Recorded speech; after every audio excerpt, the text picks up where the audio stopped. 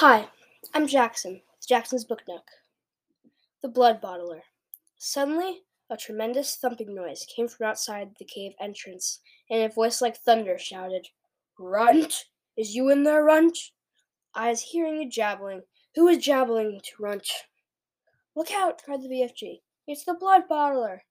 But before he finished speaking, the stone was rolled aside, and a 50-foot giant, more than twice as tall and as wide as the BFG, came striding into the cave. He was naked except for a dirty little piece of cloth around his bottom. Sophie was on the tabletop. The enormous, partly eaten snozzcumber was lying near her. She ducked behind it. The creature came clumping into the cave and stood towering over the BFG. "Who is you jabbling to in here just now?" he boomed. "I was jabbling to myself," the BFG answered. "Piffle-fizz!" shouted the blood-bottler. "Bug swallow," he boomed. "You was talking to a human being. That's what I is thinking." "No, no," cried the BFG. "Yos, yos," boomed the blood-bottler. "I is guessing you was snitched away a human being and brought it back to your bunghole as a pet. So now I is winkling it out and guzzling it as an extra snacks before my supper." The poor BFG was very nervous. "There's no one in here," he stammered. "Why don't you leave me alone?" The blood-bottler pointed a finger as large as a tree trunk at the BFG. "Runty little scum-screwer," he shouted. "Piffling little swish-figgler. Squimpy little bloodwort. Prudy little pog-swiggler. I is now going to search the premises." He grabbed the BFG by the arm, "and you is going to help me do it. Us together is going to winkle out this tasteful little human being," he shouted. The BFG had intended to whisk Sophie off the table, but now there was no hope of doing this. Sophie peered around the chewed-off end of the enormous snozzcumber, watching the two giants as they moved away.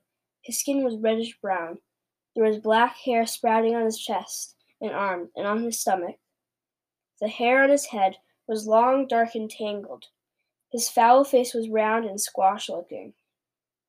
The eyes were tiny black holes. The nose was small and flat. The mouth was huge. It spread right across the face, almost ear to ear. It had lips that were two gigantic purple frankfurters, lying one on top of the other. Craggy yellow teeth stuck out between the two purple frankfurter lips, and rivers of spit ran down over the chin. It was not in the least difficult to believe that this ghastly brute ate men, women, and children every night. The blood-bottler, still holding the BFG by the arm, was examining the rows and rows of bottles. "You and your piffling bottles," he shouted. "What is you putting in them?" "Nothing that would interest you," the BFG answered. "You is only interested in guzzling human beings. You is a dotty dog swoggler," cried the blood-bottler. Soon the blood-bottler would be coming back, Sophie told herself, and he was bound to search the tabletop. But she couldn't possibly jump off the table. It was 12 feet high. She'd break a leg. The snozzcumber, although it was as thick as a parabole, was that word again, was not going to hide her if the blood-bottler picked it up. She examined the chewed-off end. It had large seeds in the middle, each one as big as a melon. They were embedded in soft, slimy stuff. Taking care to stay out of sight, Sophie reached forward and scooped up half a dozen of these seeds. This left a hole in the middle of the snozzcumber, large enough for her to crouch in so long as she rolled herself up in a ball. She crawled into it. It was wet and slimy hiding place. But what did that matter if it was going to save her from being eaten? The blood-bottler and the BFG were coming back towards the table now. The BFG was nearly fainting with fear. Any moment, he was telling himself, Sophie would be discovered and eaten. Suddenly, the blood-bottler grabbed the half-eaten snozzcumber. The BFG stared at the bare table. "Sophie, where is you?" he thought desperately. "You could not possibly be jumping off that high table. So where is you hiding, Sophie?" "So this is the filthy and rotten glubbage you was eating," boomed the Bloodbottler, holding up the partly eaten snozzcumber. "You must be cockles up to guzzling such robsquatch." For a moment, the Bloodbottler seemed to have forgotten about his search for Sophie. The BFG decided to lead him further off the track. "That is, the scrumdiddlyumptious snozzcumber," he said. "I is guzzling it gleefully every night and day. You has never tried a snozzcumber." Bloodbottler. "Human beans is juicier," the Bloodbottler said. "You is talking Rommy talk," the BFG said, growling, braver by the second.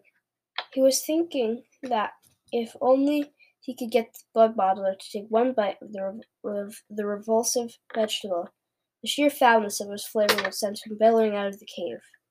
"I is happy to let you sample it," the BFG went on, "but please, when you see how truly glumptious it is, do not be guzzling the whole thing. Leave me a little stitch for my supper." The Bloodbottler stared suspiciously with small piggy eyes at the snozzcumber. Sophie, crouching inside the chewed-off end, began to tremble all over. "You is not switch-fiddling me, is you?" said the Bloodbottler. "Never," cried the BFG passionately. "Take a bite, and I am positive that you will be shouting out, 'Oh, how scrumdiddlyumptious this wonder veg is!'" The BFG could see the greedy Bloodbottler's mouth beginning to water more than ever at the prospect of extra food. "Vegetables is very good for you," he went on. "I is not healthsome and always to be eating meaty things." "Just this once," the Bloodbottler said. "I is going to taste this rotten eats of yours, but I is warning you that if it is filthsome, I is smashing it over your sludgy little head." He picked up the snozzcumber. He began raising it on his long journey to his mouth, some 50 feet up in the air. Sophie wanted to scream, "Don't!" but that would have been an even more certain death.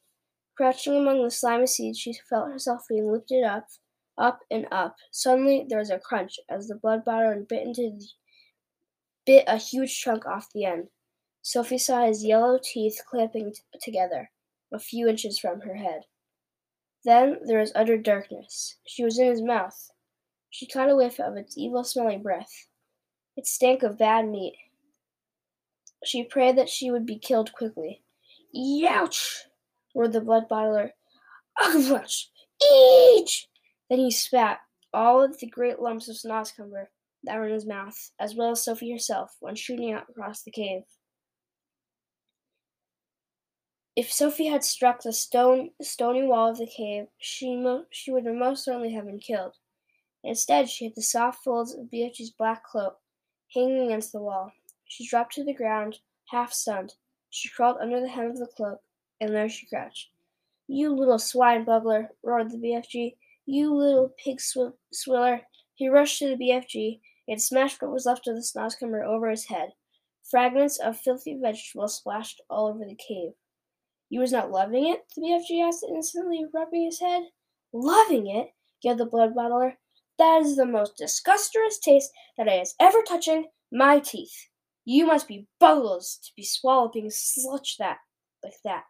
Every night you could be galloping off happy as a hamburger and gobbling juicy human beans. Eating human beings is wrong and evil," the BFG said. "It is guzzly and glumptious," shouted the Bloodbottler, "and tonight I is galloping off to Chile to swallow a few human chili beans. Is you wishing to know why I is choosing Chile?" "I is not wishing to know anything," the BFG said, very dignified. "I is choosing Chile," Bloodbottler said, "because it is fed up with the taste of Eskimos. It is important. I has plenty of cold eats in this scuttling hot weather, and the next closest thing to Eskimos is the chili bean. Human beings from Chile is very chilly." "Horrible," the BFG said. "You ought to be ashamed. Other giants is all saying they is wanting to gallop off to England tonight to guzzle school chidlers." The Bloodbottler said, "I is very fond indeed of school chidlers. They has a nice inky booky flavor. Perhaps I will change my mind and go to England with them." "You is disgusting," the BFG said. "You is an insult to the giant peoples," shouted the Bloodbottler. "You is not fit to be a giant. You is squinky, you little squiller. You was a pimpling little pitsqueak. You is a cream puff nut. With that, the horrible blood-bottling giant strode out of the cave. The BFG ran back to the cave entrance and quickly rolled the stone back into place. Sophie, he whispered. Where is you, Sophie? Sophie emerged from under the hem of the back cloak. I'm here, she said. The BFG picked her up and held her tenderly in the palm of his hand. Oh, I am so happy to be finding you in one lump, he said. I was in his mouth, Sophie said. You was what? Sophie told him what happened, and there I was telling him to eat the filthsome snozzcumber, and you was all the time inside it, the BFG cried. Not much fun, Sophie said. Just look at you, you poor little chiddler, cried the BFG. You was all covered in snozzcumber, in giant spit. He sat down, about cleaning her as best he could. I is hating those other giants more than ever now, he said. You know what I should like? What? I should like to find a way of disappearing them, every single one of them. I'd be glad to help you, Sophie said. Let me see if I can think of a way of doing it. Thanks for listening. I'll see you tomorrow. Bye.